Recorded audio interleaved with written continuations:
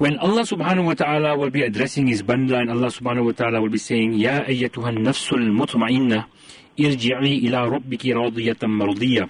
When will this statement be made? Is it at the time of death, or is it in the year after?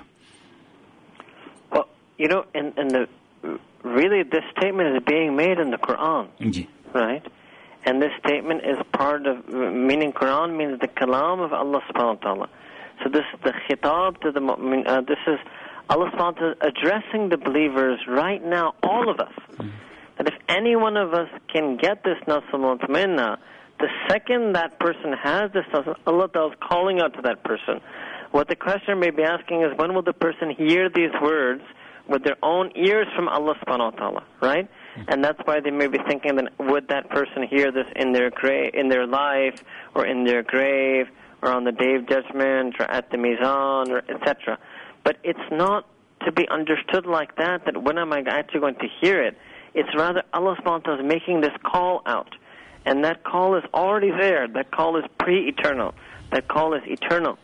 It's both pre-eternal and eternal. And anyone who ever gets this nafs mutmainna is immediately and continually, throughout their life until the moment they pass away, and every stage onward, being the recipient of this call. Just like that is all the other khitab of Allah subhanahu wa ta'ala. So for example, Allah says in Quran, Ya ayyuhalladhina amanu. So it's not a question of when are we going to hear that. That is being addressed to us every single second of our life until we pass away. Shaykh, what a beautiful explanation.